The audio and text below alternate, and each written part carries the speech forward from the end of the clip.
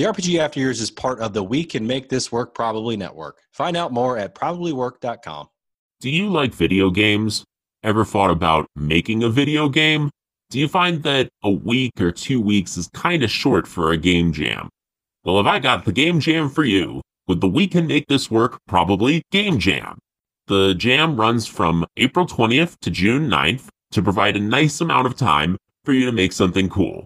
And the theme is, if you can smell that fart, you're not far enough apart. Shout out to the Lebanon, Maine Fire Department for this meme. Check out the link in the description for more information and to figure out how to join and submit. Have fun!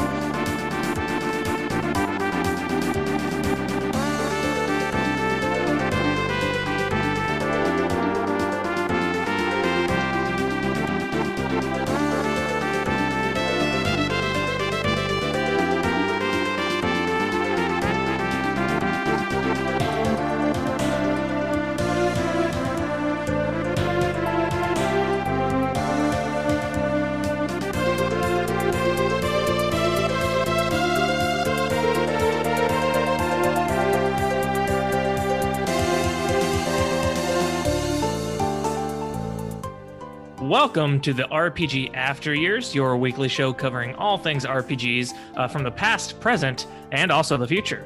So this is episode 16 of the After Years, but also it's episode 100 of just the RPG series in general. So that's awesome. So I'm Jay. And I'm Rich. And I am Scotty Too Hottie. Oh, yes, you are. So today we are finally going to be bringing this crazy Final Fantasy VII Remake review to an end.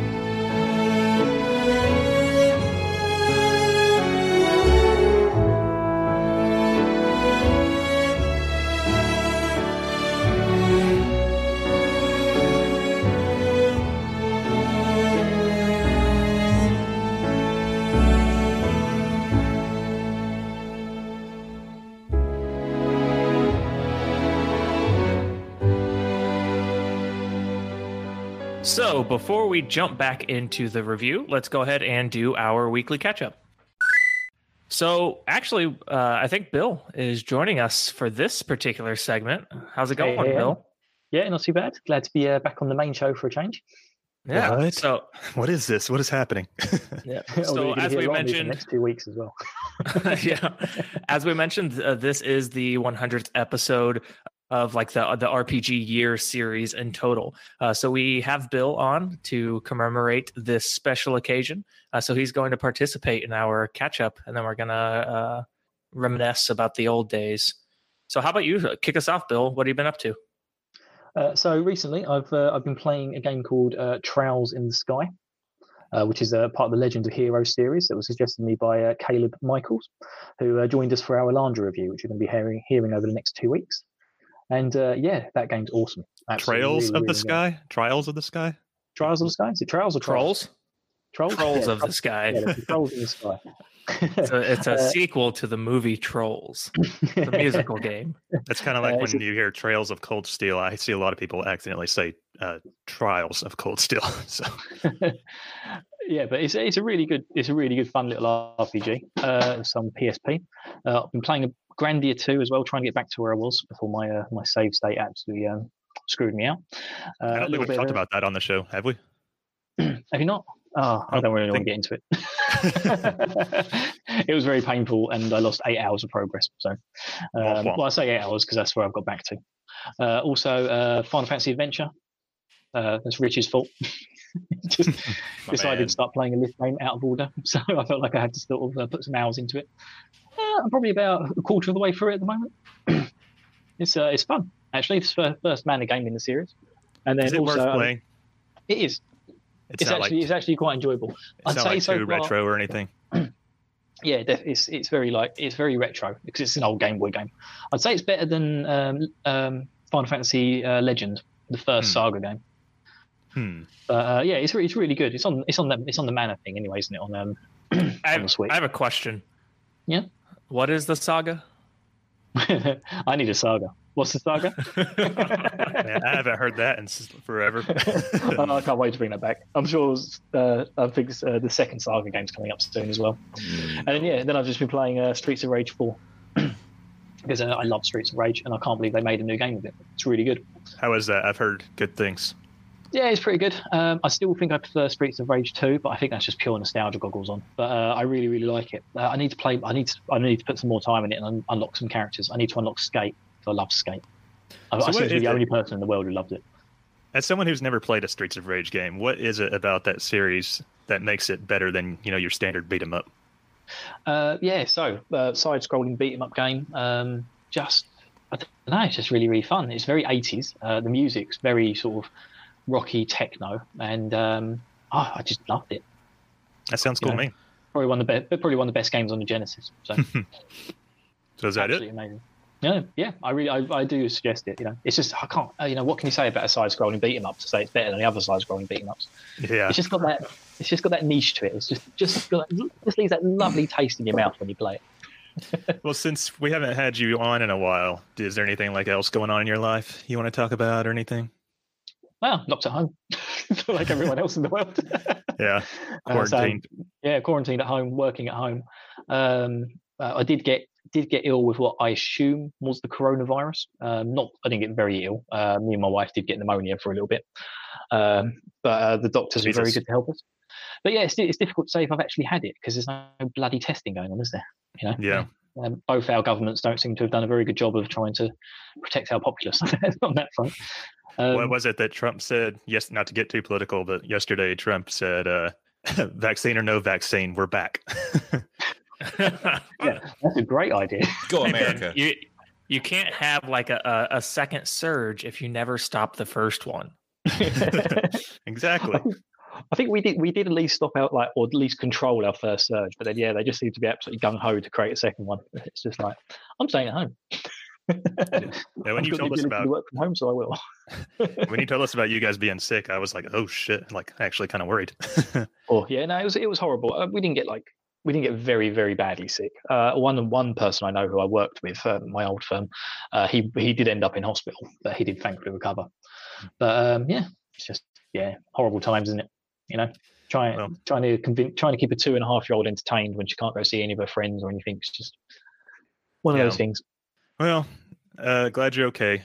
And I guess I'll go ahead and go next. I've got my standard stuff that I report on every week. Ring Fit Adventure. Yeah. I do that twice a week. And I think I'm going to do it a third time after this because I ate too much yesterday. So I need to make up for that. But I'm almost done with World. Hold on. What'd you eat? Oh, I had Qdoba for lunch, which I love. And then... so you left your house for that. You're part of the problem. Corey actually did that. So okay, that's fine then. Yeah. And then for dinner, he made a chicken parm, and that was really good. But then when I went and logged everything in MyFitnessPal, I was like, well, shit. Oops. So going to try and make up for that. I'm at the boss in World 14. And there's 23 worlds, so I'll get there eventually.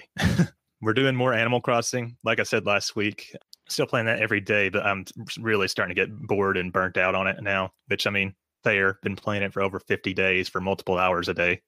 So I think my final goal is to get a 5-star island. I'm at 4-star now, but I can't for the life of me get it to rake up any higher. that's really like the last big challenge left in the game for me, other than like completionist stuff. So I think that's going to be my benchmark for when I can finally put it down. Bill loves Animal Crossing. He tells me about it all the time. Screw you. Screw you, Dale. What a pointless waste of time. Actually, I'm not a fan of that. Right before we started recording, I was like buying turnips, since you can only do that on Sunday mornings. And listen to yourself, Scott. Listen to what you're saying. You were buying turnips. Where do you live in the world? Stop buying turnips. Disa messaged me while I was playing in game. She's like, "Hey, you want to come visit?" And I was like, "Well, I'm buying turnips right now, and we got to record." So, sorry, I'm social distancing. Yeah. Other than that standard stuff, I'm still playing FF7 Remake hard mode. I'm in the middle of the chapter after the plate falls, so I'm about to go on the mission to save Wedge. Not much going on in that. Still playing more Persona 5 Royal. We beat the second palace, and I think we're going to get to the third one soon, which is the Mafia boss, who we just learned his identity last night. However, like Bill, I had some issues and learned the hard way that the game does not auto-save in any way, shape, form, or fashion, which I just assumed it did because I'm playing a recent PS4 game. So we lost like over 10 hours on that, which really sucked. But luckily the game has like a fast forward function and you can skip scenes and stuff. So it didn't take as long to get back there. But that was still very aggravating. Sorry, I didn't realize I was playing a PS1 game. Save early, save often. Yeah. And then finally, yesterday we beat Donkey Kong Country Tropical Freeze. And I would play the air horn sound now, but we're having technical difficulties with our soundboard this morning. Hi, producer Bill here. Just turned up to make all of Scott's soundboard dreams come true.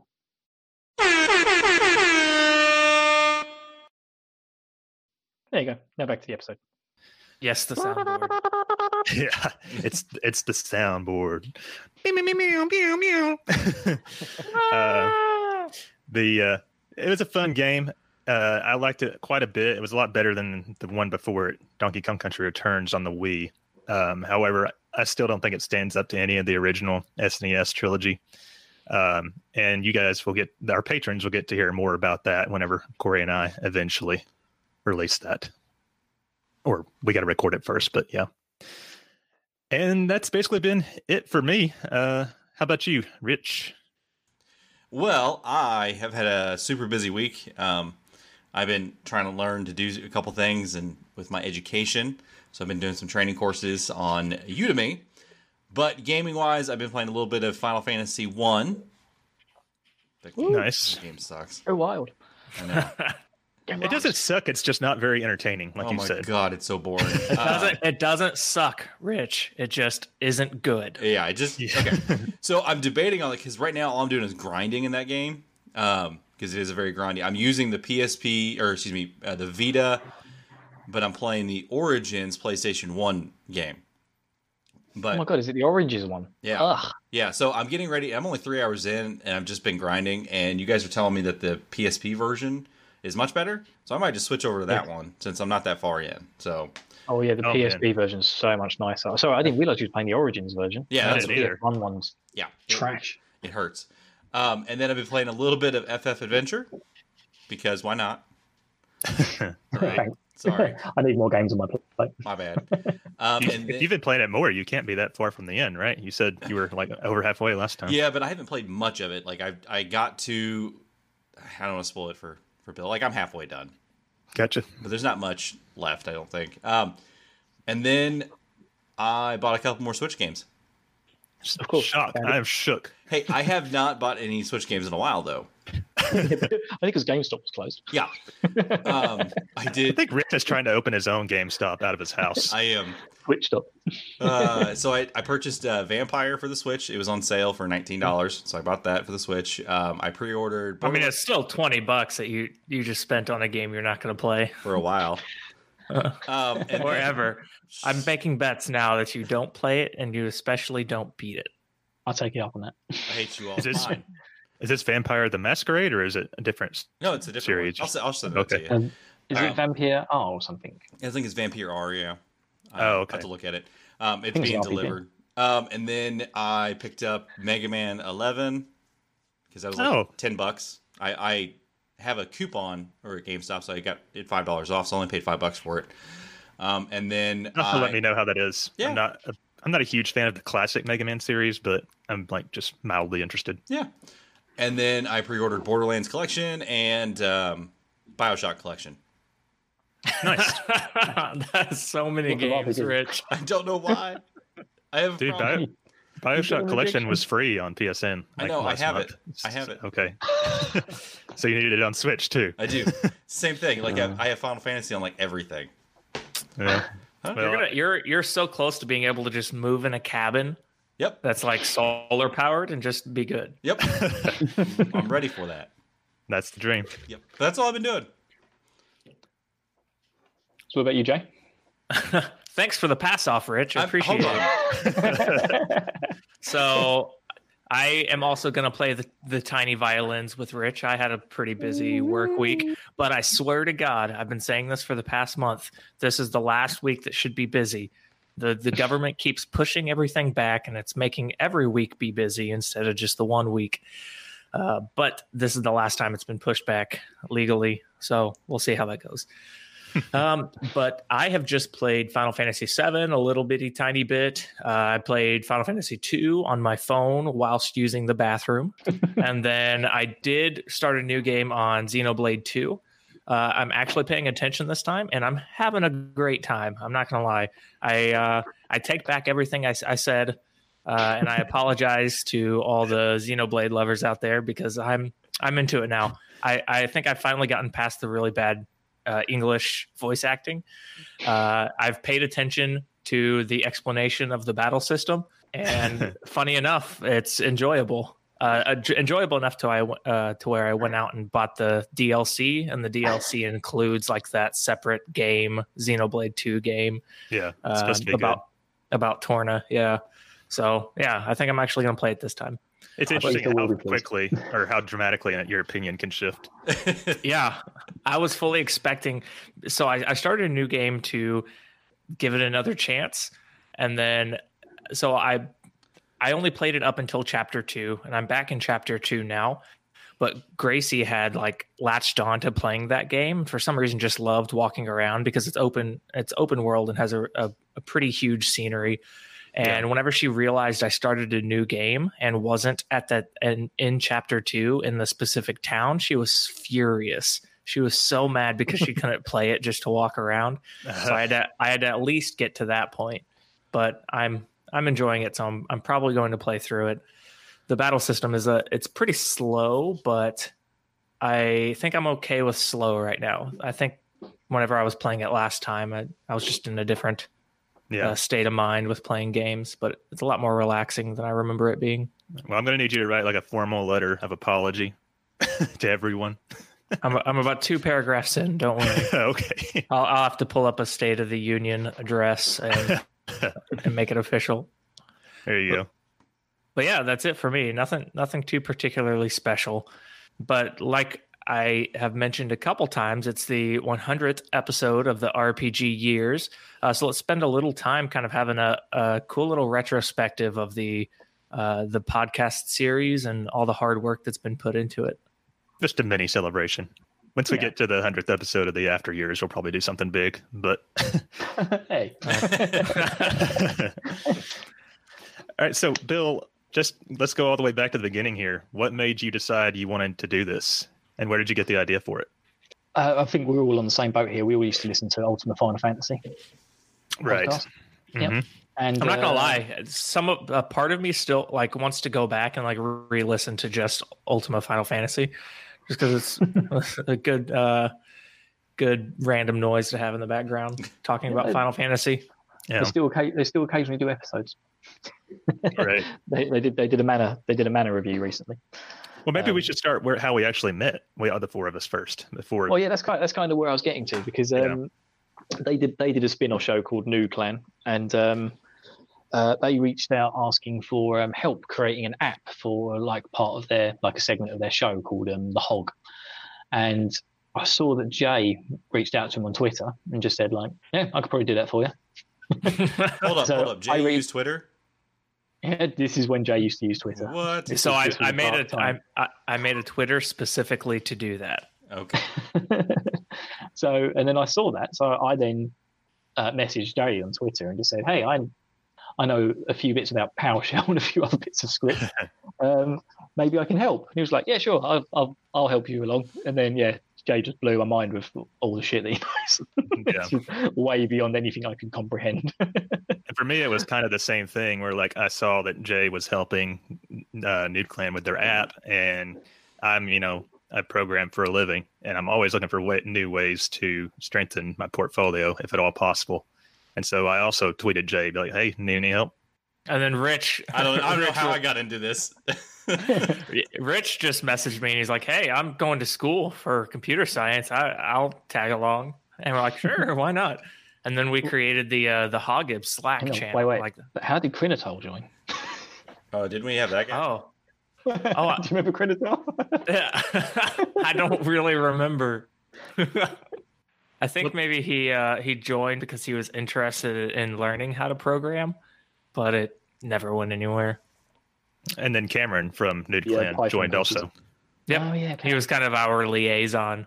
Yeah.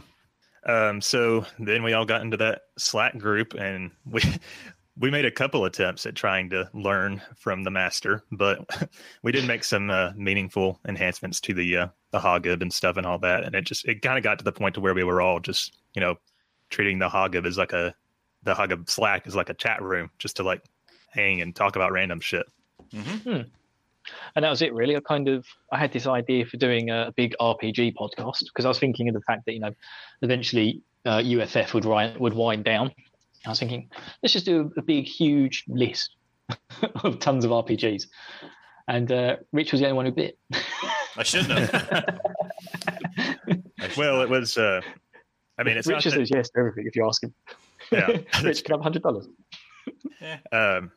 It's not that Jay and I weren't interested in doing a podcast with you guys at the time. It's just that you saw playing a huge list of classic, mostly poorly aged RPGs was just not something that Jay and I had in the cards for us at that time, or probably ever will. I was about to say, don't add the qualifier of at that time. I'm still not interested. Yeah, same. So I remember you guys saying you'd join in on games. I've still got a list, actually, Scott, that you sent me early on of the list of games that you'd actually be interested in joining. Right. And there was like nearly 50 games on your list. Yeah. Obviously, that's not quite the 500 games that are actually on the list. So. Right. And then Jay and I also tried to start a podcast with Cameron, called it Nerdjacking. It was supposed to be just like a general nerd podcast, but we just never found a way to fully realize that idea into something that we thought would be a good podcast. I enjoyed the one episode you guys did. It was a good test run, but it was just hard to come up with ideas with such like a general topic. Yeah. Maybe we'll still have like a little bonus thing where the no jacking. I'm all about jacking. I'm all about jacking, guys. Nerd jacking. Yeah. No jacking during the lockdown. So while the golden years was going, do you remember about how many games you got through? Oh yeah, well, we got through 11. Technically, we did 10 before we went on hiatus because we had to sort of do Final Fantasy VIII and do the review of that during the hiatus section. Right. And then we've finished up Elandra now, and so the review for that is coming out next week. So that'll be 12 games completed. I mean, Rich, do you even remember the first game, Dungeon Explorer? I do. I funny enough about that, I saw somebody actually playing it and reviewing it on Twitter like a couple days ago, and I was like, that's just such a bad game. Where do I know this game from? Yeah, to be honest with you, that's more of a shoot 'em up. Yeah, it was. Than an RPG. But I mean, then game number 2, Final Lap Twin. Oh, I'm going to love that game forever. That game's got so many fond memories for me, and it's just got the most balls out hard boss in an RPG ever. How on earth we hit that as our second game? Right. It's just unbelievable. Nope. But yeah, Alan is just the beast of everything. So never play Final Lap Twin. You'll have fun until the end. So how much do you miss actually being able to do the show, Bill? Oh, tons. It was just like such a big part of my life, like week in, week out, hanging out with Rich and just having a chat with him every day. Well, once a week. Right. I just really enjoyed it. But it's just like I love everything about podcasting. I love like recording, and then I love the editing, putting things together. Putting all the show notes in, and then actually getting it out there, and then actually watching the stats grow as well. I love it. I just got so addicted to it. Well, hey man, I'll make this offer to you. If you want to do the editing in my place, I'll totally let you. I think that's how he's been doing it. He's been doing that with me too. He's like, "Why don't you edit this one?" Okay. Nah, that's all right. I've still got the second half of the Elandra review to record. So, but yeah, no, it's just kind of things changed at my work, and I just wasn't able to get the time for it anymore, like including recording and editing and everything. Just things just absolutely skyrocketed and took off. So at that point, wasn't that when Rich basically asked Jay and I if there was any way we could step in and help out? Oh yeah, absolutely. I did those 4 update episodes where I just recorded on my phone as I was walking to work, and it was awful. Yeah, it took us a while to get off the ground with that, but yeah, we should. Well, I feel like I gave you guys a good base to work off of. We still had like we were around sort of like the 70 to 80 listener mark at that point. Right. And then I think after you guys got started, we sort of jumped into like the hundreds, didn't we? I think it was getting like really close to like a good sort of 120 before the lockdown. Mm-hmm. And then I think, a lot of people obviously listen on their commutes. Right. We just took a little dive after that. Yeah. But they're slowly working their way back up. Right. And then, of course, it was Jay and I's qualifier was, we would like to be on, but we got to change how the show works a little bit. Yeah, I kind of don't mind that. Right. Because again, it's like I won't be on the show weekly, but I can play the games and then do the reviews for the games, and then we can still put them out as part of the show. So I still feel like I feel like I'm ingrained into the soul of it, and like you can't quite cut me out yet. So now I have a question for Rich. Do you prefer recording with Jay and I or with Bill? I know the answer. It's fine. You don't have to get up at the butt crack of dawn. It's not. Yeah, that's what I'm saying. That's the big caveat is the fact that I have to get up at like 5 a.m. to do this thing. And I could definitely tell the difference between recording at 5 a.m. and then recording on Sundays when we do this at like 9 or so. I'm a lot more awake, and I actually have more opinions and things like that. It just at 5 a.m. my brain hasn't started. So I enjoy both sides of it. I actually like recording with Bill. I've just had that weekly talk. We have every Monday or Tuesday, and then But now everybody's involved.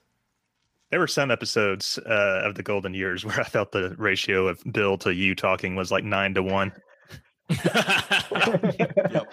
Yeah, those episodes I could see Rich on the feed. It's just like, you can see his head going. So I was like, okay, I'll just keep talking. Yeah. I totally feel you on that. I'd mute him when he starts snoring. Those few episodes that I guested on during the Golden Years run, like every time when I got up for it, I was like, why did I agree to this? Yeah.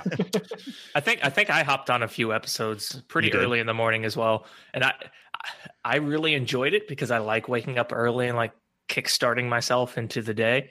But that was also back whenever I was in an apartment and I was recording, like Megan was like asleep right next to me while I was recording. I was like, oh man, I'm going to be so loud. Yeah. So Scott, as a listener, what was your favorite episode? I'd have to think back, but I guess it was probably just all the ones covering the games that I had actually knew anything about, which I think was probably only 1 or 2. The Fantasy Star 2. Everyone's favorite episode. That's actually still today our highest listened to episode. Really? Across everything. Yeah, unfortunately when we moved feeds, we did lose the stats originally, but that show was already around like the 250 mark. It was like way above everything else we'd ever recorded. Weird. If I had to think of one, it would probably be the East review, because even though I don't really know anything about East, that was one that Rich also enjoyed. So it was good getting to hear you guys like talk about something you actually liked. Well, there's another question. Rich, which was your favorite game? Yeast was actually pretty good. I did like that game because it wasn't very complicated, and I was able to just breeze through it. I've discovered that that's all it takes. Yep. I have discovered that if a game gets too convoluted and everything, I just lose interest. I can't handle it for some reason. But the combat was really good. It's just bump into shit. Just bumping. That's what I like. That's what I liked about Star Ocean, is that it was really in depth and complicated, but you just didn't need it. Yeah. As long as you got that EXP boost really early on, you were fine. You could just smash your way through the game. I don't know. I'm playing Star Ocean. Well, started to play Star Ocean, and I'm like, why am I just dying all the time? And Rich is like, because you've forgotten how to even play the game. You aren't doing it right. Yeah. Exactly. If I had to say one episode that we have done that I thought was the best, that create your own RPG on the fly episode, which was just a few episodes ago. That was a really good episode, I think. As a listener, I love that episode. We all had like really good rapport, and like our random ideas somehow like came together into what sounded like maybe a good game. That's what Rich is doing at the moment, isn't it? Sort of. Right. Switzerland. Swiss Island. Such a good name. Jay, what do you how do you like doing the podcasting? Like enjoy like being on the show and all that? Yeah, so I really enjoy hopping on and talking to you guys and being involved and actually having a reason to play the games, and then actually talking about the games that I play. Because I, like all of you, I've played games my entire life, but probably for a good 10 years, I did not have any friends to talk to about gaming. Nobody I was around was interested in gaming. So it was a passion that just died and fizzled out. And getting back involved with the podcast and with you guys again, it was just kind of like restarting that flame. However, sometimes it does kind of suck, like whenever my work is really busy and my family's needing all the attention. And it ends up kind of being a little bit of an inconvenience sometimes, but it luckily we have a pretty good rotation so that it's not too bad overall. Right. The whole thing, like actually recording is pretty fun. Not just talking to you guys, but like all the other stuff that goes into having a successful podcast. It's kind of a pain in the ass. Successful. For like the first like 5 or 6 episodes or so, I don't remember exactly when, but I was handling like pretty much all the back end stuff, and I was like starting to like really resent having to do the show. But now that we're sharing duties more, it's a lot more enjoyable and bearable. Cool. So the last questions for you guys. So I've got to wrap up, I'm afraid. So what do you see for the future of this show, Bill? Like, how do you think things are going to play out? Millions of listeners, top of the charts. Top of the podcast charts for Uganda. 20K a month through Patreon. Exactly. Yeah. It's all coming down the line. Well, no, I just I like the fact that I've got my own little sort of sub-segment of the show. I think you guys are doing an excellent job, and I think the people are seeing that as well. And you know, like I say, we're getting more and more listeners still, more and more patrons. It's good. Yeah. And you know, if you are on Patreon, you know, you can sponsor the guys. Please do. It all goes to a good cause. All goes to a good cause. And yeah, we're always talking about new things to improve, not just the RPG years, but also like to expand our repertoire beyond podcasting. Yeah, I'd like to get to where we can do the put the tea time segment in more often than we currently have been. Yeah, sorry about that. Surprisingly, working from home means I've got less time to do tea times. I feel that. I will try and get them in. All right. Well, thanks for coming on, Bill. We enjoyed having you as always, and we'll talk shit about you as soon as you sign off. That's right. Excellent. I look forward to hearing about it on the podcast. All right. Shaking my fist at you guys on Slack. Right. All right, then, guys. All right. See you, man. Love you. See you. So with the catch up out of the way, let's go hit some quick news articles. Hear ye, gather round for all your news. Stop your clatter and listen close. Alas, you won't believe your ears. Listen close for the news. All right. So Scott, you want to kick us off with some news? Sure thing. Basically, first of all, there was a fairly, not like a major RPG announcement this week, but like kind of a big deal for Nintendo fans anyway. A new Paper Mario was announced on Twitter by Nintendo, just like randomly, like Saturday morning or something. So you guys probably aren't like big Mario RPG fans, but I am. And as you know, well, you may not know, I don't know. the first 2 Paper Marios were fantastic games. Like, I really loved those. The third one I also like a lot, but a lot of people don't. And ever since then, Paper Mario has like just plummeted in quality, and a lot of people don't like it. But they just announced it randomly, and I watched the trailer. I watched some analyses. It looks okay, but maybe it's a little debatable whether it's a return to form yet. They made it less of an RPG after the second one, and they like oversimplified it for like Nintendo people. I guess you could say the kiddies. So I'm tentatively excited about it, but I'm going to be seeing how it goes. I think being tentative about anything Nintendo does right now is probably a good idea. Yeah. Agreed. Oh, well, this isn't really RPG news, but just recently I think yesterday, they announced that they weren't planning any kind of directs anytime soon, and they were like encouraging third-party developers, like, don't wait for us to make your announcements. That's pretty funny. Man, At least the they're, COVID thing fucked us up. Yeah, it totally did. And speaking of that, our next news Are you kidding item, me? What? What are you kidding about? Oh god, everything just froze on me. Calm down, Rich. Are you okay now? Nobody's Good. kidding you. Okay. So the next news item directly links to the COVID issues. Again. So for all of us Kingdom Hearts lovers, the Kingdom Hearts Dark Road mobile game, has been delayed. So it was slated for spring of 2020, but they officially announced that is no longer happening and it's being delayed. And we also did not get an updated date. So we don't really know when that's going to be released. Overall, I'm not too upset because I don't know if I would have played this anyway. However, it's just yet another occurrence of COVID-related issues in the gaming industry. Jay, did you ever hear? I don't even think we talked about it on the podcast. Did you hear about like what Dark Road actually is?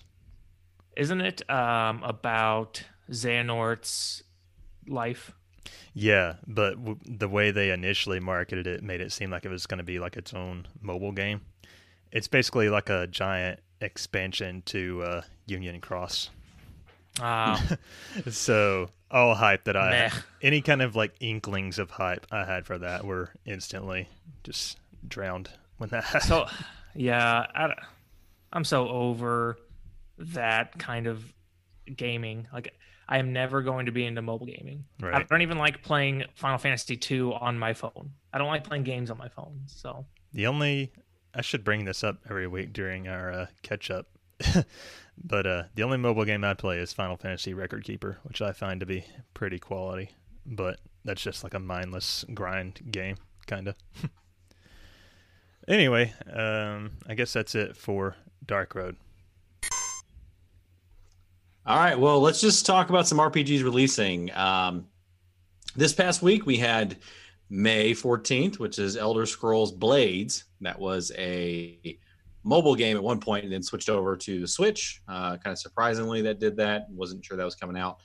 Then May 21st, Spirit Hunter NG, which is another Switch game, but that is only in Japan as of now. So I don't really know anything about that. Right. sounds cool. Yes. Spirit Hunter. Yes. Just NG. Hey, wait, what is Elder Scrolls Blades? I've never heard of that. I played it for like 3 seconds on my phone. It's just another Elder Scrolls game that was originally for mobile. The fact that it's for Switch is weird because it played very much like a mobile game, so I'm skeptical. Yeah. So they brought a mobile game to Switch. And I think they were going to do that anyways. They were going to put it on the Switch, but they released it first on the phone. So I don't know. I have no interest playing it, so it is what it is. Next week, we have May 22nd, Friday, or actually, tomorrow. Man-Eater. I think that's the shark game, isn't it? I have no idea. I think that's the shark game. Did you guys ever play like the old school Jaws games that they had on the PS2? I think so. I know. Oh my god, Were they that was so fun. It was so you just play as Jaws and just tear things up, like destroy boats, eat people. So fun. I'm imagining I like think- a Tony Hawk pro skater, but you're a shark. Yeah, Yeah, yeah, you nailed it.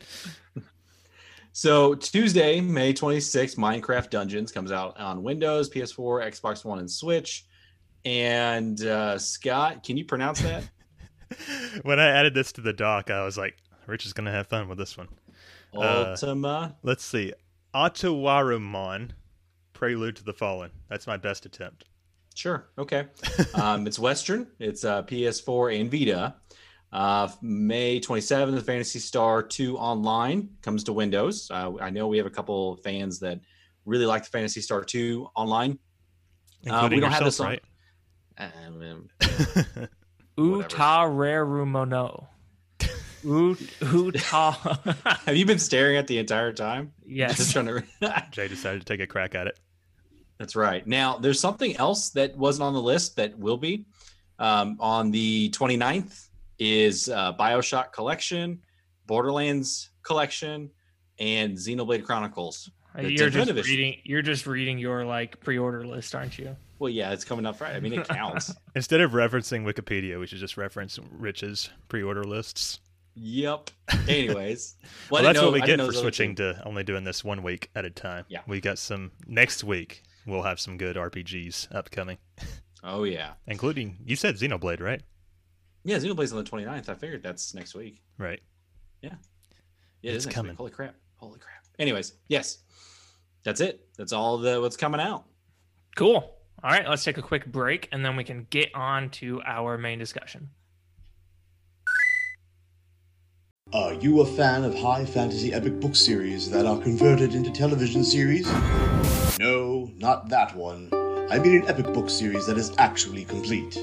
I'm referring to The Wheel of Time, Robert Jordan's fantasy masterpiece that was completed posthumously by Brandon Sanderson. Well, I have the perfect podcast for you. The Taverin is a Wheel of Time podcast where 3 gentlemen go through the series one chapter at a time, in their own special way. Follow along as Bill, Rob, and Rich re-experience this great epic. Experience for yourself a world full of vibrant locations, colorful characters, and storylines that will never fail to surprise. Visit a world that Game of Thrones can only wish was as fleshed out and complete. The Taverin, a Wheel of Time podcast, is part of the We Can Make This Work Probably network of podcasts. Find our podcast wherever you get your podcast feed, or visit probablywork.com for episodes of this podcast and other great shows. We will see you at the Wine Spring Inn.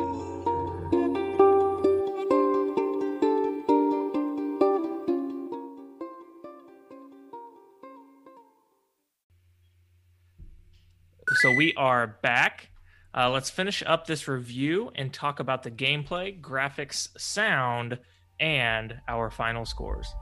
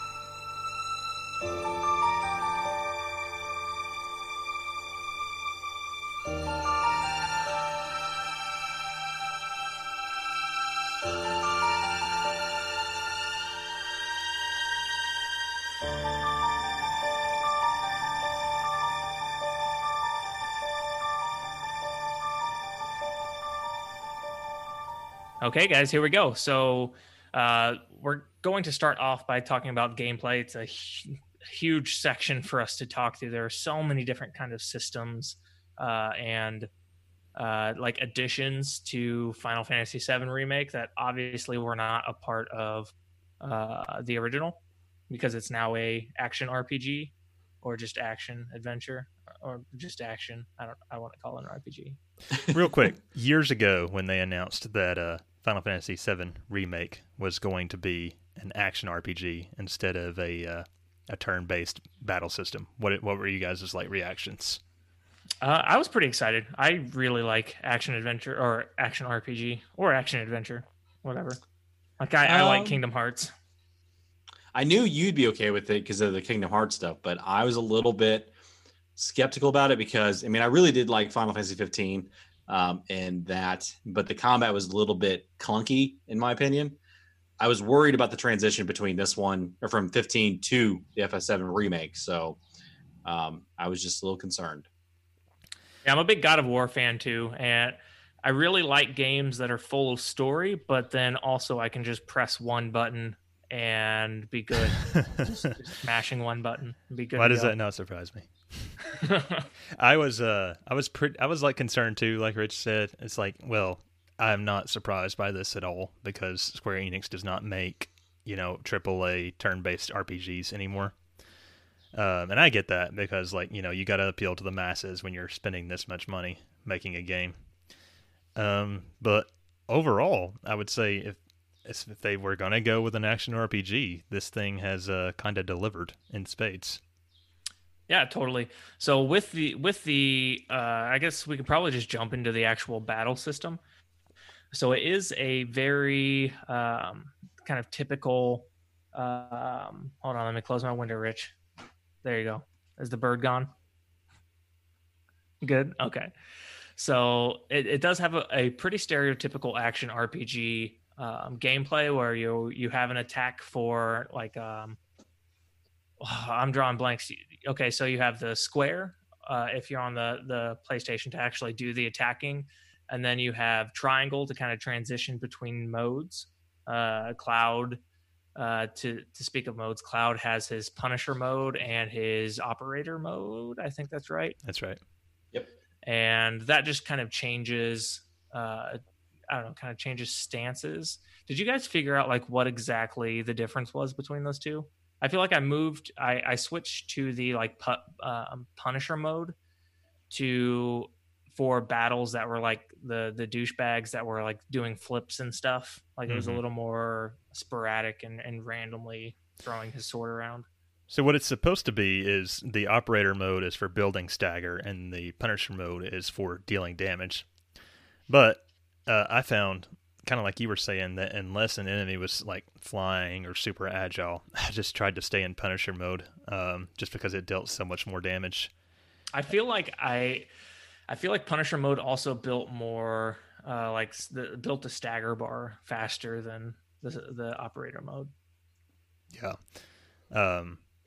Yeah, I just tried to stay in Punisher mode. And plus those counters, like it was like the best way to take out some enemies or a lot of enemies actually. Yeah. Which you could only do in Punisher. So with the ability to transition between modes and who else did anybody else have the ability to have modes like that? I'm gonna be honest here. I pretty much played as Cloud unless they force you to play as somebody else. Well, I mean, you had Tifa. Tifa had her. You could basically press the triangle and it charges it, and then it charges it again, and then you have like two separate power moves after you charged it, and then Barrett had his overcharge. Oh yeah, I did. Okay, Tifa was actually pretty good. Tifa was the only one I never figured out how to use her triangle move effectively. You have to like the way that I saw it was that if you used it at the end of like a pretty killer combo, she did like a massive amount of damage. Yeah. But I think it was in conjunction with using her overpower skill or something like that. Mm-hmm. Yeah, it kind of levels up what the skill is as you use the charge or whatever. Yeah. But I knew that, but I could never be bothered to actually do it. So whenever I was using her whenever it was just her and Aerith, like she just freaking wrecked everybody. Like I was like, oh my gosh, like Tifa's better than Cloud. That's actually, I do find Tifa to be like the easiest character to play as outside of Cloud. Maybe even better. Like she just wrecks shit without even trying, really. Oh yeah. Well, because she can go all over the place in those different like charged moves and stuff. So I also felt like she was better at actually hitting the aerial enemies when they came up. Like she just like zips right to them, kind of. Yeah. You asked about the triangle moves. Aerith was Tempest. It took me several chapters after getting her to actually figure out how that works. But like you Don't you hold just it, hold it? Yeah. you hold it, and then she sends out like a more powerful magic blast that builds stagger more. I found her to be mostly useless. Yep. See, I liked using her, but it is true that it was like special situations where I popped over to her. And then Barrett's was... Go ahead. Yeah, I was just going to say Barrett. He has the square for his regular gun shooting and then triangle to like do a stronger gun blast. Yeah, but it has a cooldown. Then you can press it again to like charge it back up faster. Yep. So that worked pretty well. And then on top of all of that, you could dodge roll. Of course, as you leveled up, was it a materia that allowed Cloud to like roll and attack at the same time? Yeah, there was. I can't remember what it was, but the more you leveled it up, the better that death roll thing was. Was it Deadly Dodge? Maybe. Or Steadfast Block? I think Deadly Dodge. But with that, you also had magic and the ability to use potions, but all of that takes ATB. Is that what the terminology ATB in this one? Okay. Which you always pretty much everything costs at least 1 bar. So if you don't have at least 1 bar of ATB, which it loads pretty fast. I never had any issues with not having enough ATB. But magic, using potions, all that junk takes ATB. And whenever you go to like pick a spell or a potion, like time slowed down, and I thought that was really cool. Oh yeah, so like when you hit any kind of button and your command menu comes up, everything, we saw this in like the initial, like not the reveal trailer, but the trailer where they first showed us how the game actually works. Everything slows down when you bring up the menu and it's like bullet time almost. That was really cool. But one thing worth talking about here, I think, is one big difference from FF15. In FF15, you could use items wherever, whenever, how often you wanted to. And unless you were playing on like the hardest difficulty or fighting some of the harder bosses, that made the game way too easy. This time with the fucking having to use ATB to use your items, it's like there are a lot of times where you feel like you are legitimately going to die, and I personally did die a lot. So you got to roll constantly. Right. That's what I was doing, running away and blocking. Lots of blocking. Yeah. And then also using spells takes ATB. How did you guys feel about just the magic system in general in battle? I thought it was better than every other magic system I've played in a Square Enix action RPG. Agreed. Definitely a big step up from the suckfest that was FF15. Yep. And I think it's better than everything that Kingdom Hearts has done as well. I think so too. I think they improved magic a lot between the last Kingdom Hearts and KH3, but this is definitely, I found myself using it a lot more. One thing I noticed in hard mode, we'll talk about this later, but in hard mode, it's a lot harder to imagine that to gain MP, because one of the things about that is there's not a whole lot of ways to regain MP. And so when I was struggling against bosses, a lot of the advice that people gave me was like, don't use the Thundagas, don't use the Fire Agas, use Fire and Thunder, because you're conserving MP, and the main purpose of the magic is to apparently stagger enemies if they have a weakness. So I thought that was really interesting too.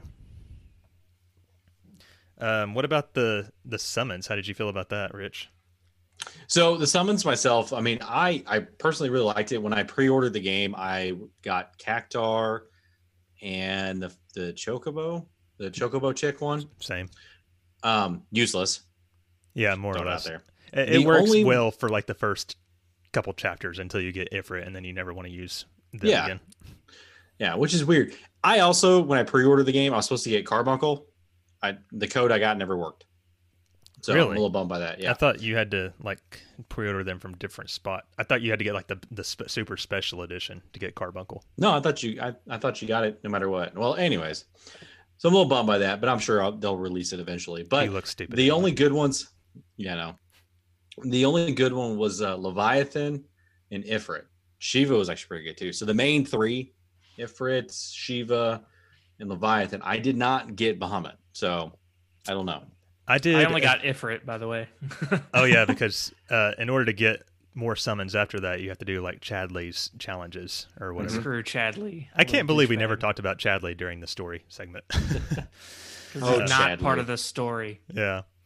So I did get Bahamut, and he's okay, but I didn't find him particularly more useful than any of the others. I didn't find them really useful in general. The summons, I feel like they rarely did a lot of damage, and they were just more for like The aggro, show.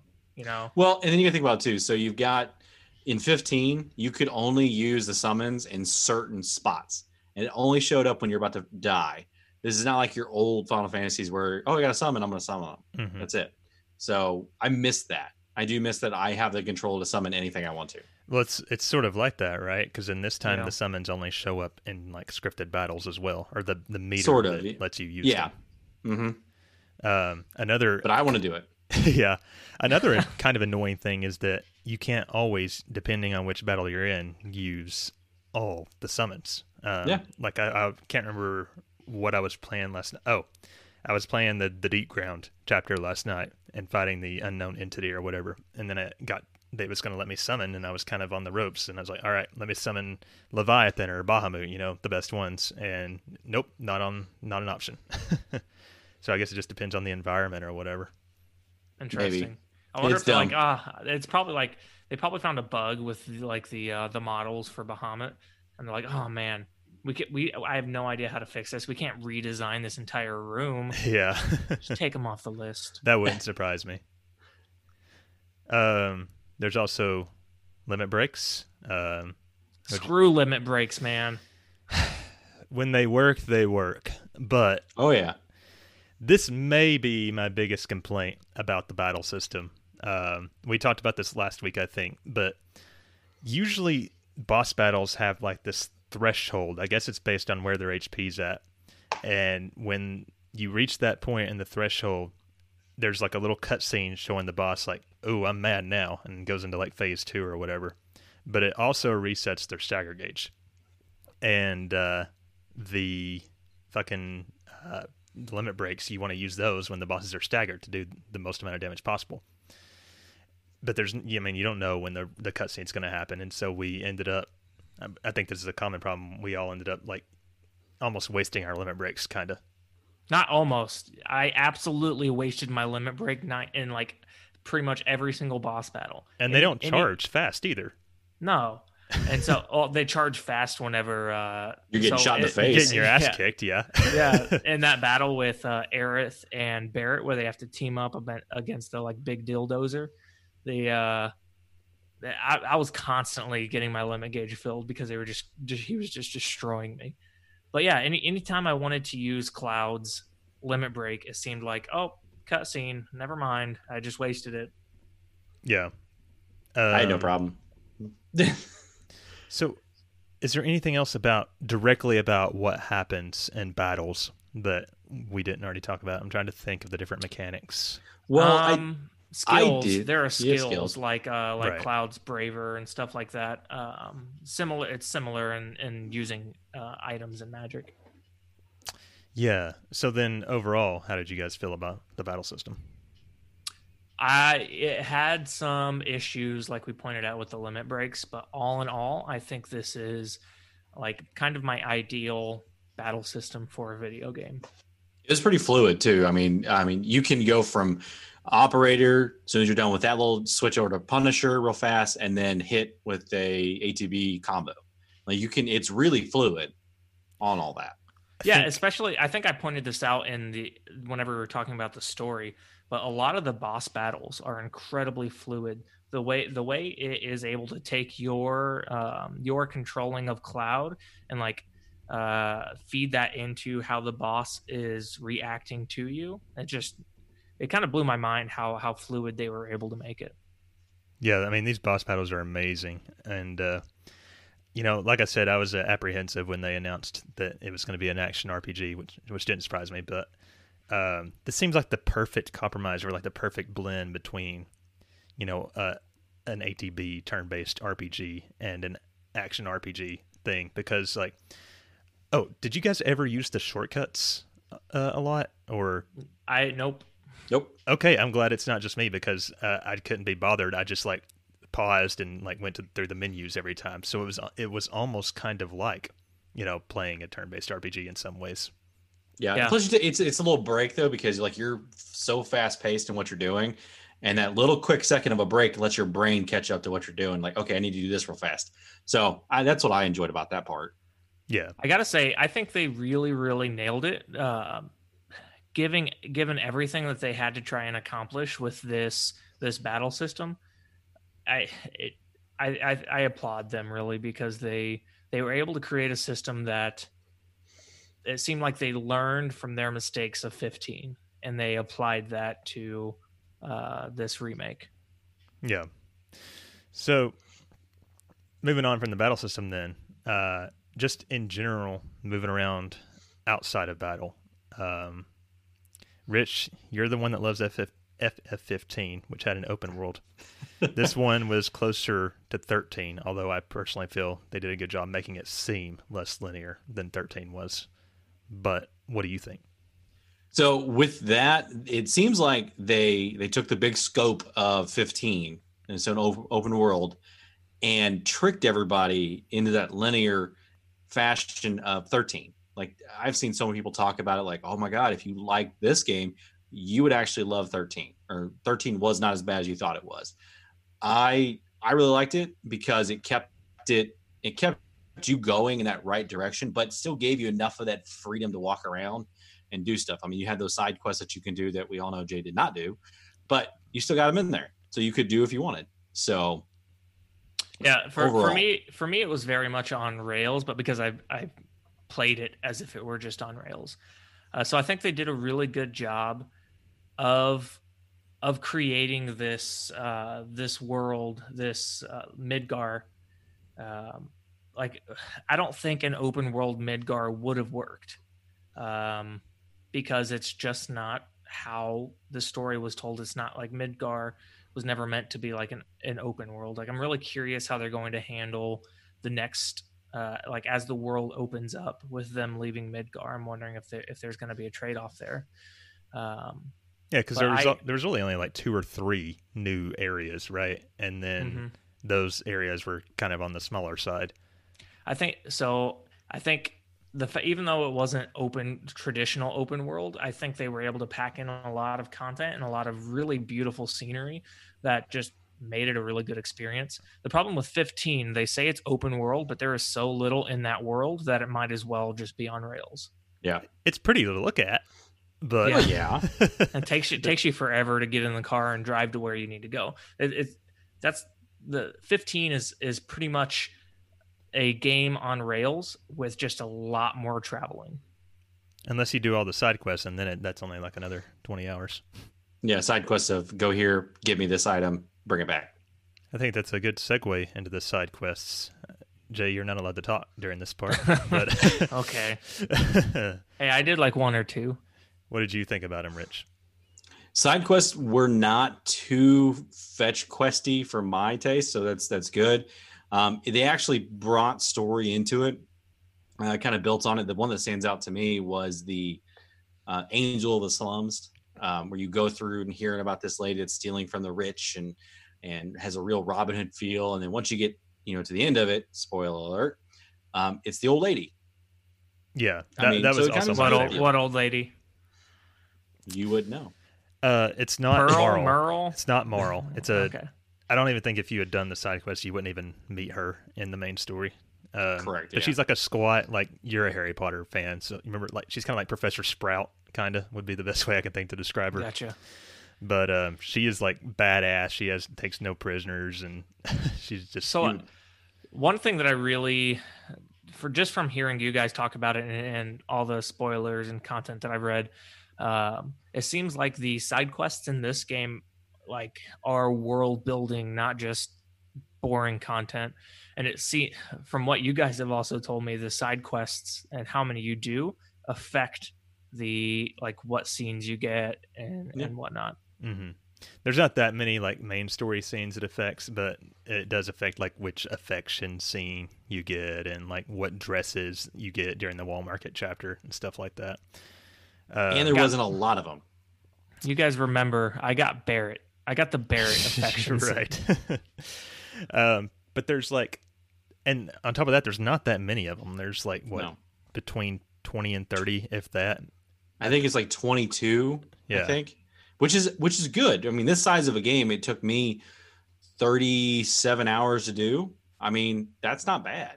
I remember during our Fetch Quest episode that we did like a month ago or whatever, we talked about how the remake is totally going to be just like FF15, doing the hunts and going from point A to point B. Yep. I won't say that this is like Witcher levels or like was like fantastic or anything, but I was pleasantly surprised and I like kind of enjoyed doing the side quests. Yeah, they weren't as bad. They weren't very walk heavy and go clear across Midgard to do things. It was more about this is the story, you're going to build on it, and this is the end result. And there's only specific parts of the game. There's like what 3 chapters where there are side quests, and then you don't have to worry about it during the rest of the game. Yep. So, and then it even tells you by the end of chapter 14 or so, I can't remember, before you go up to the Shinra building, it tells you like, this is your last chance. Do this now or you don't do it at all. Yeah. So, yeah, they always gave you warnings or like little hints where Aerith is like, are you sure you want to go do this? There's kids. Right. And I'm like, yeah, I don't care. It's time to go. Jay's like, no, screw your kids. One thing I wanted to mention real quick. So there has been some criticism about, you guys know, while you're running around Midgard, there's a lot of like little segments where you're like squeezing between cracks or ducking under rubble. And that is pretty clearly meant to disguise loading of the area beyond. And people have I've seen a lot of complaints like just criticizing how many there are and how obvious it is that's what's happening behind the scenes. What do you guys think about that? It's not a complaint that I have. I did not recognize it. So I was pretty annoyed with like the idea of like, oh, Cloud, climb over this, or like go climb up these 15 ladders in order to climb over some monkey bars instead of climbing over this tractor. Right. It's like, so that kind of annoyed me, but the idea of those existing to mask loading, I never caught on to that. Neither did I. I mean, I knew that's what they were there for because I saw some article clippings of it, but I mean, who cares? Is it as massive loading times as FS15? No. Final Fantasy 15 was so bad with that. That was one of the biggest complaints I had with that game, was that it just took so long to load stuff. I don't even remember waiting for loading. I was about to say the same thing. Like, other than when you first load up your file, can't remember loading screens. So there must not be. No. So while people are complaining, I applaud them for finding a fluid way to load assets. Yeah, there was not even a loading time between chapters. I mean, you're literally walking through things, and all of a sudden, once you're done with that specific area, it goes chapter 14 or 13. You're like, oh, okay. Complete. Yeah, no idea. You're like, okay. Before we move on to the next point, one thing I just thought of that is one of my complaints about the battle system. Sorry to go back there. But so you can only control Cloud outside of battle, right? Unless you're at a specific point in the story where it lets you control Tifa or Aerith or Barrett. At first, I was okay with that because I thought, okay, well, it would be complicated, programmatically to let you control Cloud everywhere you want, or anyone, people other than Cloud. I mean, anywhere. But they clearly made them fully playable and programmable. So I don't really get why they made it to where you have to be Cloud all the time. I don't know if I don't think it's programmatically hard. I think they probably more so struggled with so a lot of times whenever you're a Cloud and you get to your checkpoint, there's no loading. It's not a cut scene. It goes straight from where you walked to him talking to somebody. So I think the main issue is that if you were Aerith instead and you got to that checkpoint, it would have to do like some weird switch in order to get Cloud in her place and to have the conversation. So I think it's more of like a dialogue or like a transitional issue. There's that, and not to mention the first part of the game you played as Cloud only. Like Cloud was the main guy you controlled. I know. It's just I right. would personally, if they've already programmed it, I would have liked to have been able to control whoever I wanted. But it's not a huge deal, like you guys were saying. You just want to see Aerith's junk in her trunk. Exactly. She's got a big trunk. I'm trying to see what else about the gameplay we need to talk about here. Did you guys like the combat simulators in the Colosseums? I thought that was a neat little addition. I didn't spend a lot of time into it, but I thought it was a cool way to add in some gameplay time. Well, you get extra stuff if you did those Coliseum battles, different limit breaks, some different items, increased stats on a few things. But I mean, overall, the Coliseum battles and the combat simulators were pretty fun. I mean, if somebody really likes that combat and they want to keep playing that part of it, then I thought it was pretty nicely done. I did all the Coliseum matches on my normal run, and in my hard run now. But when I got to the combat simulator, I did like a couple of them, and I was like, Jesus, this is fucking hard. And you're in the Shinra building at that point. You just want to see the rest of the story. So I just moved on past it. Yep. Although I did have to do a couple more of those to get Bahamut, I think. And in the same vein, there were a handful of mini games.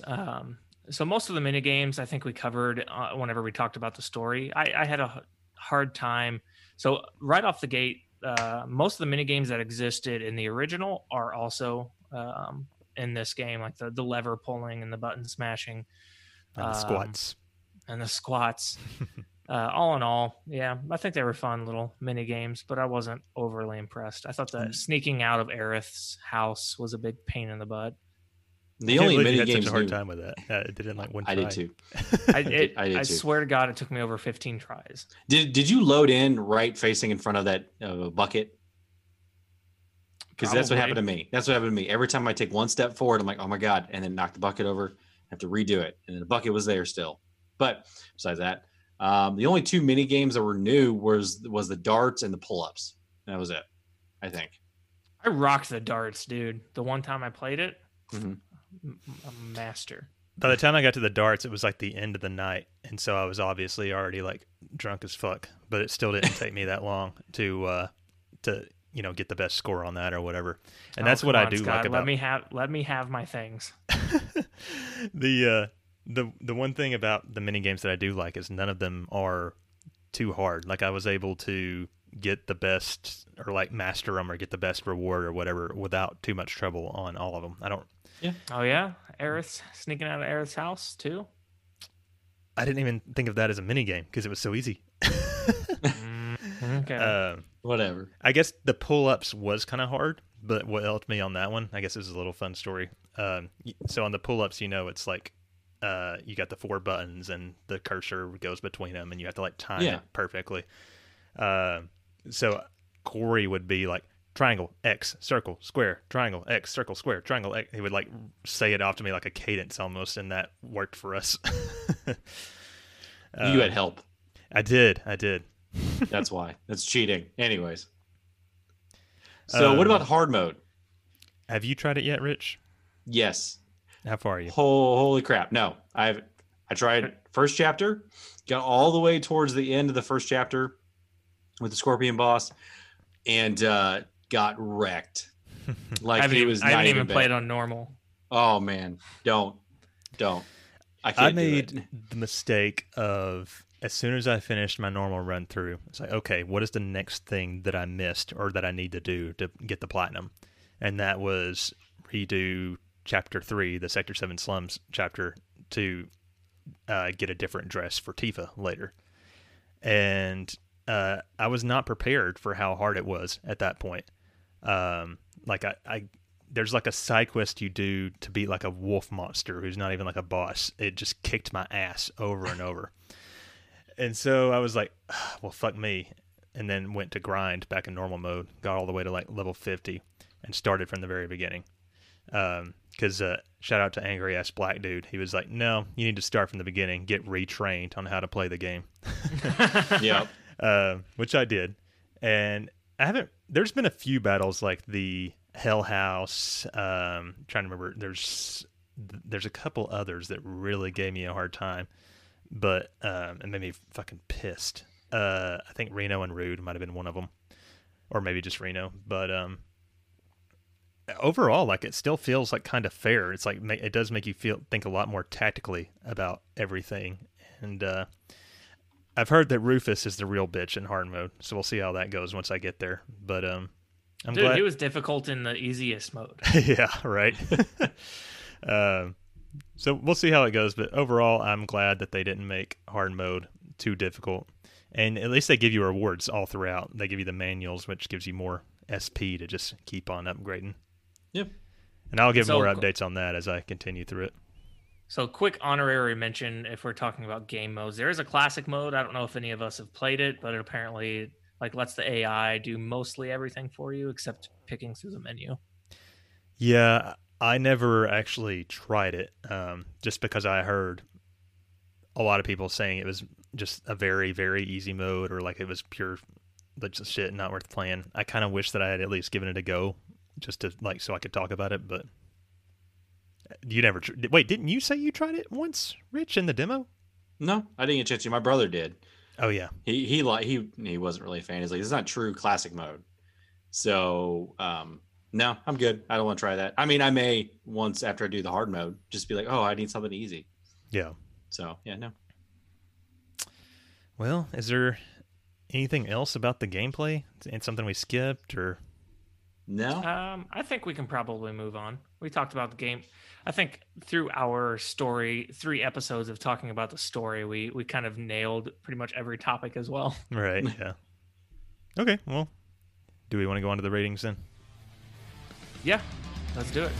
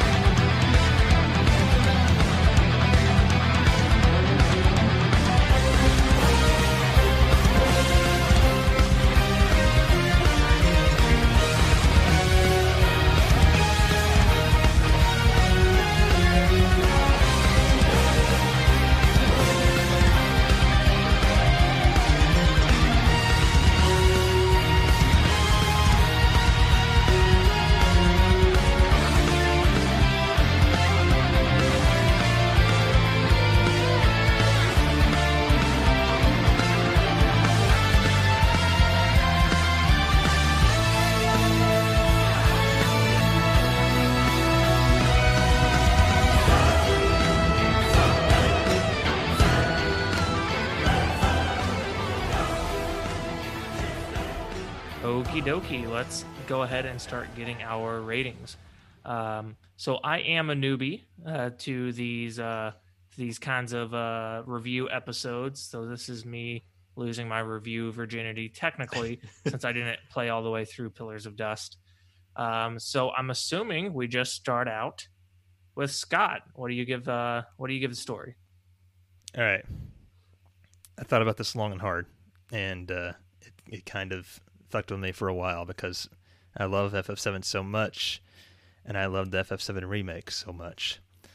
But as you guys probably guessed, I was not the biggest fan of all the changes, particularly regarding the whispers and the twist endings. But I didn't hate it either. And like I said, I'm kind of like strapped in to see, all right, let's see what happens next. And they made all the characters not way more, but like even more awesome than they always have been in my heart. This is like the first major serious RPG I played. The one before that was like Super Mario RPG. So this is like kind of my exposure to how great storytelling could be in video games, the OG anyway. So I'm going to give it an 8. I really loved it, but I didn't love the changes. I may retroactively go back on that once we see what they have in store for us in part 7, but Part 7. An 8. So low. I'm gonna give it a 10. oh shit. Yeah, the reason why we give it a 10, I don't give RPGs like perfect scores on various things, but I mean the storyline, it didn't deviate so far from the original, but it was some new stuff in there that like shocked me and kept me engaged. And I was like, I need to do more. It's like 12 o'clock at night. I need to keep playing. I need to do this. Now I got to go to bed. So it's just, I was so excited about this. And then not to mention seeing Jay tell me, like Paul says, like, as soon as you're done, we need to talk about this like right now. So that was pretty good. Got to get that hype train, man. Yep. So that was me. Cool. So, yeah, I'm going to give it a 10 too. So, Final Fantasy 10 too. The Gold Wings. I'm going to give it a Gold Wings. Hey, that has a great gameplay battle system. So I don't know, man. I don't have that that connection or that fond of memories of the original. Like, I think it's a great game, and it does have a special place in my heart. But I didn't play it for the first time until I was well into my teens, and by then, by the time I beat it, I was like, I don't really understand what's going on. I had to do a ton of research to really understand what's going on. So generally speaking, like, I was never truly captivated by the story. But then as I dived into Crisis Core and Advent Children and getting to know more about what happened with Dirge of Cerberus, I kind of realized, like, this is so convoluted, and I kind of feel like it's not going to be completed, like this train of thought. And so whenever they did this remake, which in reality is more of a continuation of the universe, the fact that they aren't just remaking it, but are finishing the story as opposed to restarting the story, just makes me so happy. Also, I love convoluted stories, so I'm a big Kingdom Hearts fan. I can't get enough of it. It pisses me off a lot, but at the same time, like, it gives me something to obsess over that has nothing to do with real life. So I don't know. I think it's like reading a really good long book. Makes sense. So the next category is the battle system. I think this is a game where we could pretty clearly divide the battle mechanics and the non-battle mechanics, right? Oh, yeah. Yes. Okay. So the battle system. Honestly, I would have given this a 10. The only thing that is holding me back from that is the thing we talked about, where the stagger mechanics like reset. And taking off a whole point for that seems almost kind of trivial to me, but also, like, it pissed me off so much. Like, just to, like, feel like you're winning and you're about to, like, smack it to the boss, and then all of a sudden, like, have the rug pulled out from under you. That I didn't like that. I feel like there's another way that could have been handled to make it to where you didn't annihilate the boss so quickly. But that's a pretty minor complaint in the grand scheme of things. Like we talked about earlier, this is an amazing battle system, so I'll give it a 9. How about you, Rich?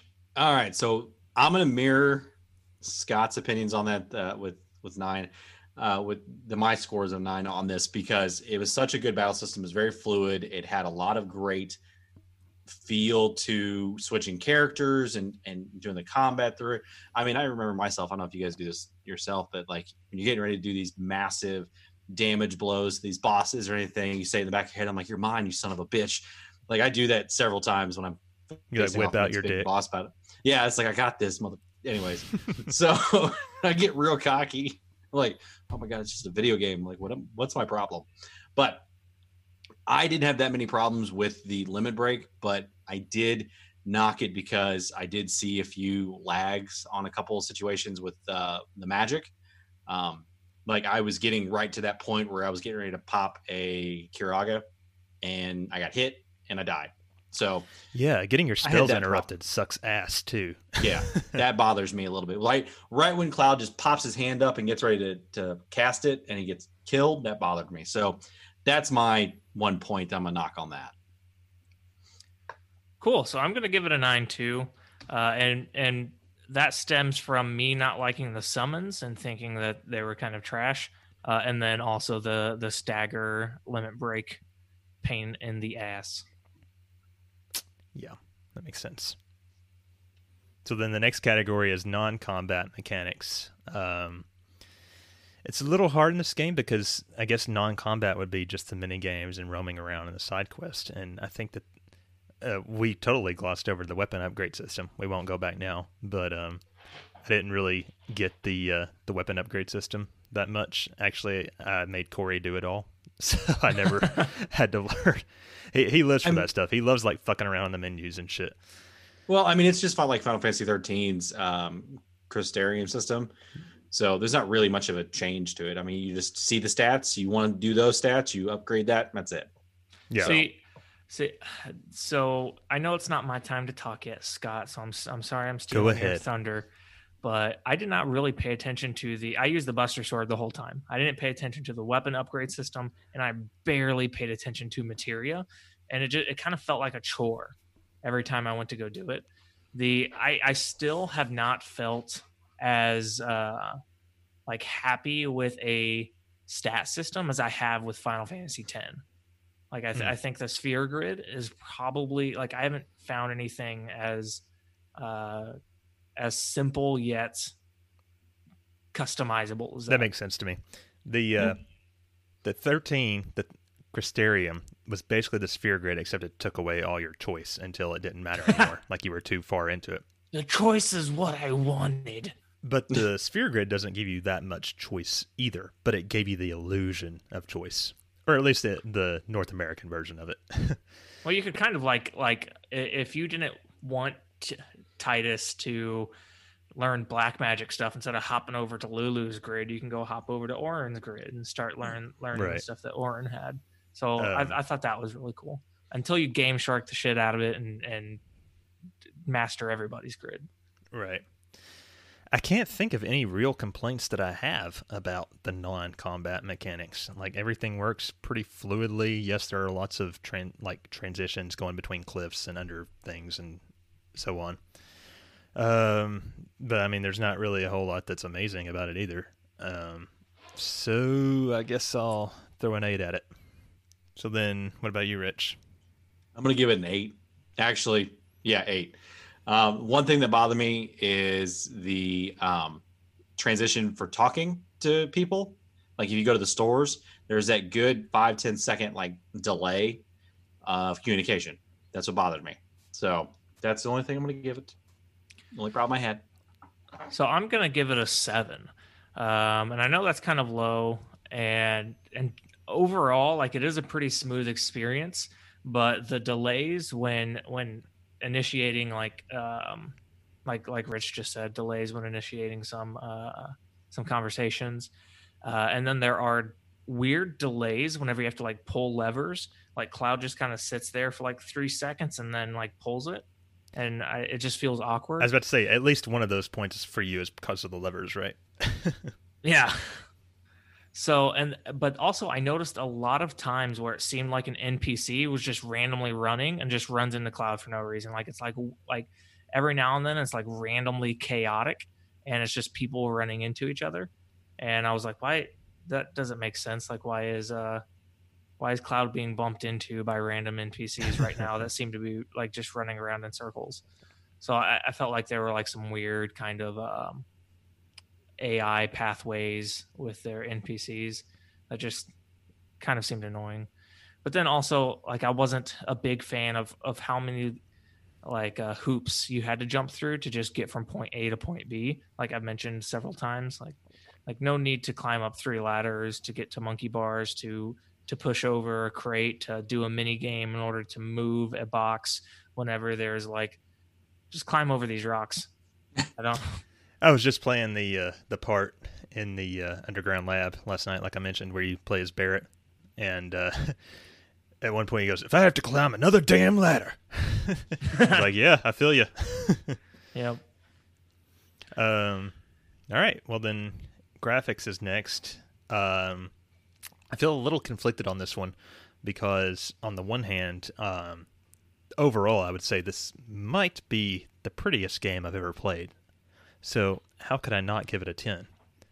But there are some areas, particularly in the slums, and I'm really thinking about the Sector 5 slums before you get to like the little town after you get out of the church. And I've seen a lot of screenshots of this. It's like the textures like load improperly, and some of them look kind of shit. And then like, even though it's amazing to look at, if you look up at the plate from below, it looks cool. But if you really look at it, it kind of looks like a image that they might have like paralleled over the sky map or something. Yeah, but I wouldn't doubt that they did. I'm pretty sure those far back, like far off distances are totally like just images. Yeah. Another example of that is when you're inside the plate on the way to the Sector 5 reactor and you look down at the slums. My initial reaction was like, oh shit, we're so high up. But then like you look at it closer, it's like, that's an image. Mm-hmm. Yep. So I think it looks fantastic. The characters look amazing. In general, everything looks amazing. So I'll give it a 9. It's just that the few like little textures and like sort of like shortcuts it seems that they took. It's almost like there's a bug in some of the graphics maybe. But it looks amazing, and probably overall, all things considered, the most beautiful game I've ever played that I can think of. I'm going to give it a 9 as well, because definitely the flat textured up in those tall areas stood out. There's a few times that it rendered kind of weird going into areas, but other than that, I thought it looked really great. I am going to go ahead and give it a 10. The usage of images didn't really bother me. I kind of understand why they would do that instead of actually like fully rendering that stuff. I do think this is another kind of section where we really nailed how beautiful a lot of scenes are, but I just want to give a special shout out to like the area of Aerith's home, and then just Wall Market in general. I just thought that everything was so well done. I agree. Both of those places look amazing. Okay, so then that goes to music. There is no way in hell I can give this soundtrack, music and sound, no way in hell I can give this soundtrack any less than a 10. This might be the most beautiful or best soundtrack I've ever heard.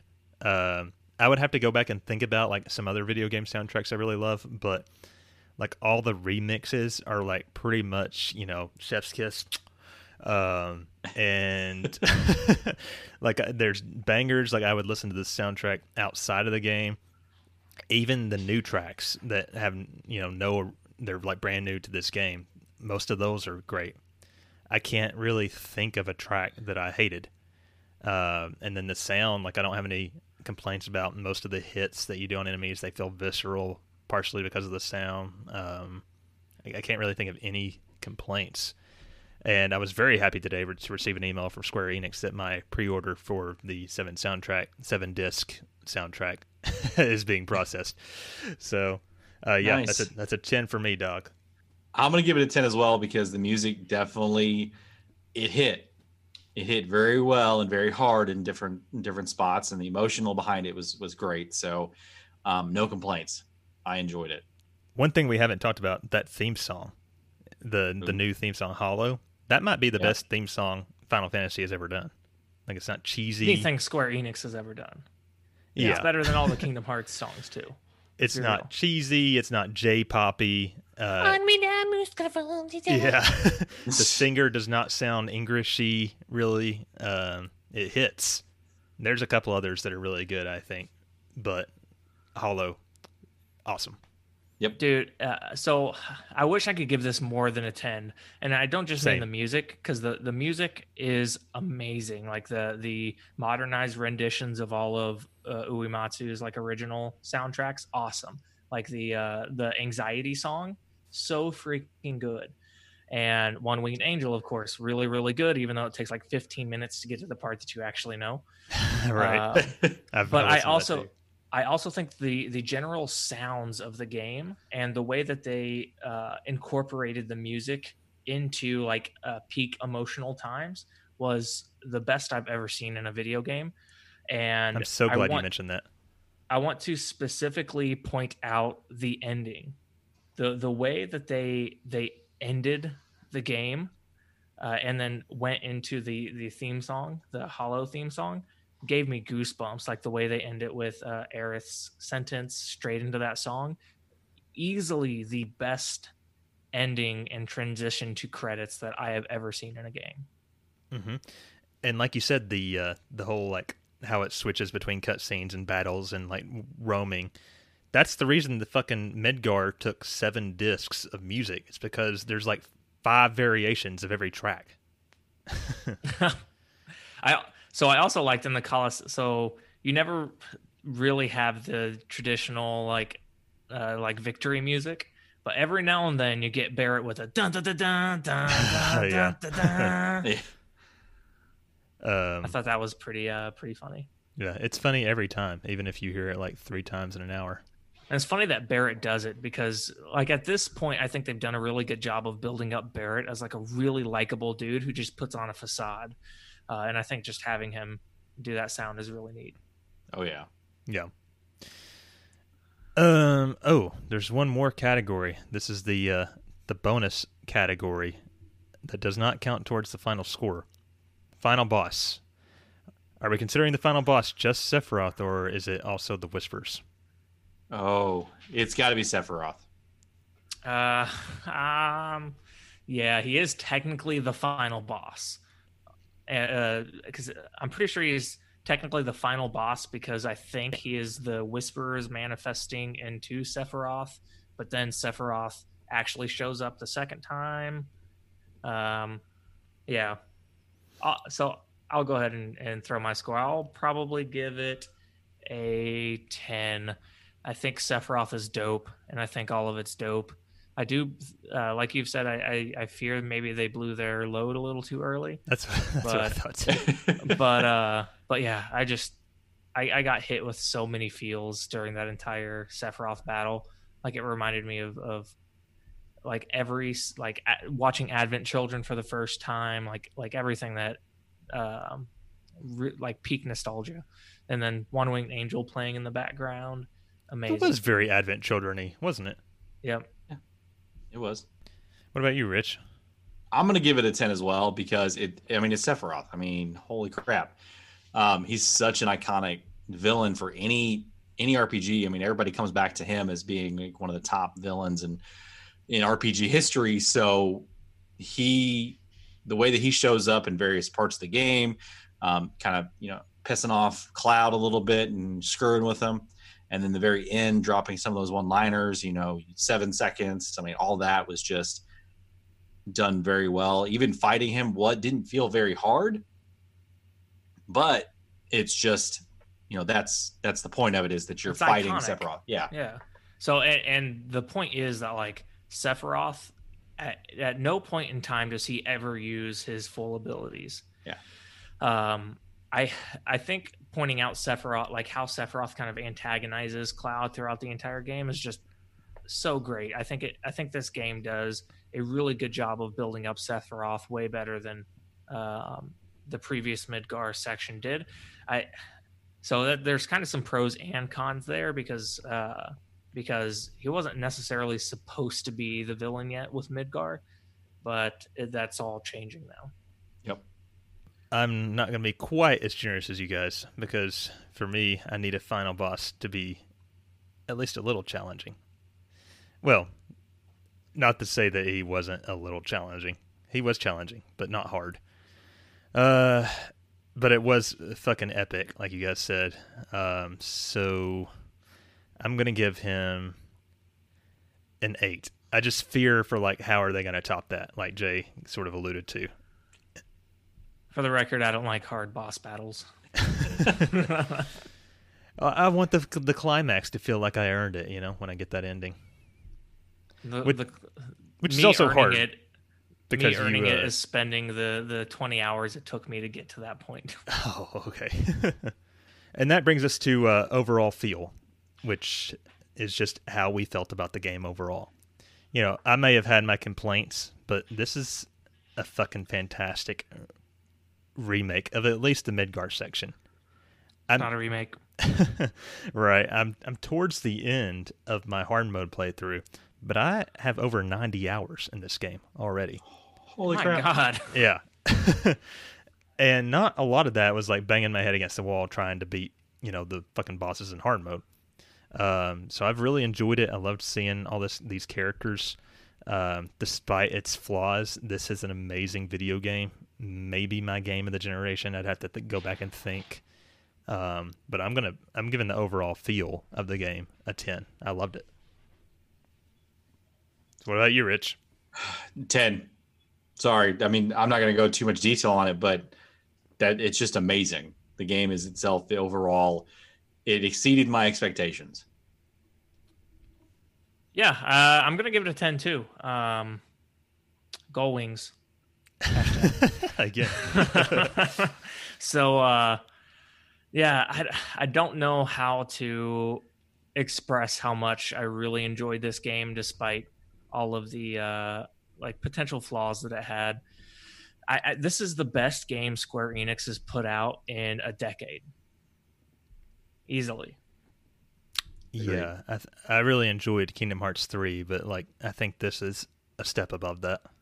I would say this is significantly better than Kingdom Hearts 3 if I'm being totally honest. And I love me some Kingdom Hearts 3. But I don't think 13 is better than this. I don't think 15 is better than this. I don't know. I'm not thinking I can't think of very many games that Square Enix has put out that I would say is better than this. All right. Well, guys, give us a second while we calculate our final RPG After Years score. Okay. So, Jay, do you want to tell us the final score here? Our final score for the Final Fantasy VII continuation is 92 out of 100. That is an A minus? I think so. Think so, yeah. Not to mention, that's probably the highest game that we have rated that we've done. It's the highest one on the RPGs. That's because you guys played terrible games. No shit.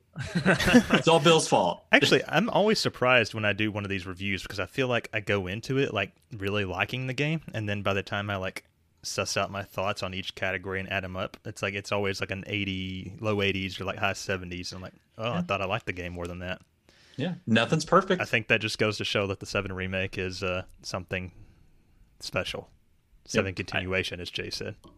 I think we can. You can give a game kind of lower scores, but still enjoy it. Beauty is in the eyes of the beholder. Right. So real quick, I think we should say that this is already kind of a longish episode. Surprise, surprise. Again. So we did have some listener feedback that we want to get to, and we will get to that. But it's going to be released as a bonus episode later this week. And so we'll reply to that when the time comes. And that's it for our review, isn't it, Jay? Yep, that wraps it up, guys. I hope you all enjoyed our playthrough and discussions around the Final Fantasy VII Remake. Continuation Remake, sequel the third. Jesus. # goal wins.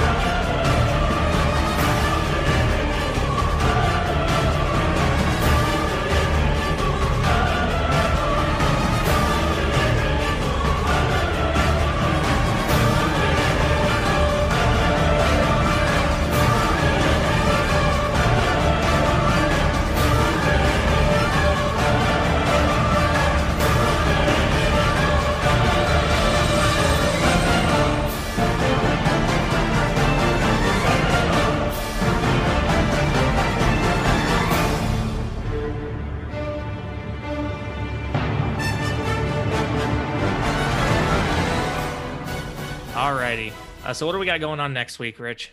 Well, next week is the long-awaited part 1 of the Alundra review. I mean, this is probably the first time in a while we've had back-to-back-to-back reviews, so that's kind of awesome.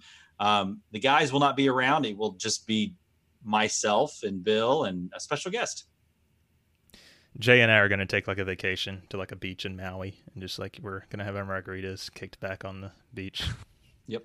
You guys need it. Awesome. So quick reminder, the material lockdown is still going on and is going on until the beginning of July. So if you want more information about that, go to materiallockdown.com. And now we'll launch into our plugs. How can people help us the most, Rich? They can rate and review us very kindly. Thank you very much. Sorry, you can rate and review us at any of your podcasting services, Apple, iTunes, Google Play, Stitcher, Spotify, wherever you want to do that and rate and review us. Please give us 5 stars. We'd really appreciate that. Or give us your honest feedback. We definitely like to take that to heart and make some changes if we need to, if we see necessary. But that's where you can do it. Yep, and don't forget that we do have a pretty wicked Patreon out there. Shout out and some love to all of our patrons. So with that, you can get some early episode access, ad-free episodes. You can participate in live video versions that we mostly try to do every episode, pending technical difficulties. We do have bonus episodes like the Aftercast, and there are some extra non-RPG reviews that are out there, thanks to Scott and Corey's video game addiction. And there's plenty more after that, too. So you can also email us if you want to send us any questions or things you would like us to talk about on an episode or feedback or anything like that. Our email address is rpgafteryears@gmail.com. We would appreciate hearing from you guys. Yep. And with all of the rating and reviewing and emailing feedback, I just wanted to quickly mention that we did get a review that we are taking seriously around our very lengthy episodes. So know that we are trying to tame ourselves. We are very wordy individuals, unfortunately. We're just so passionate. It may not be something that we can alleviate just because we love talking. But we are taking this criticism. We're, of course, taking it well, and we are going to be attempting to apply it and improve the podcast any way that we can. And with that, you can also hit us up on Twitter. So you can find the show at RPG Years. You can find me at JAYHizzle. Don't at me because I won't respond because I'm not on Twitter. And you can find me at the Scott Spot. And you can find me at HailBlue1569. I will actually respond to you. And you can find Bill, if you really want to, at Matunica. Yeah. All right, guys. So that concludes the long-running review of the Final Fantasy VII Remake. So it was a wait that really seemed like an eternity, but it's already come and gone. It's behind us. So we hope you enjoyed the interview and enjoyed the game as much as we did. So until next time for episode 17 of the RPG After Years, I'm Jay. I'm Scott. And I am Ricardo Montana. Toodaloo, buckaroos. Later, guys. Bye. Hashtag Gold Wings.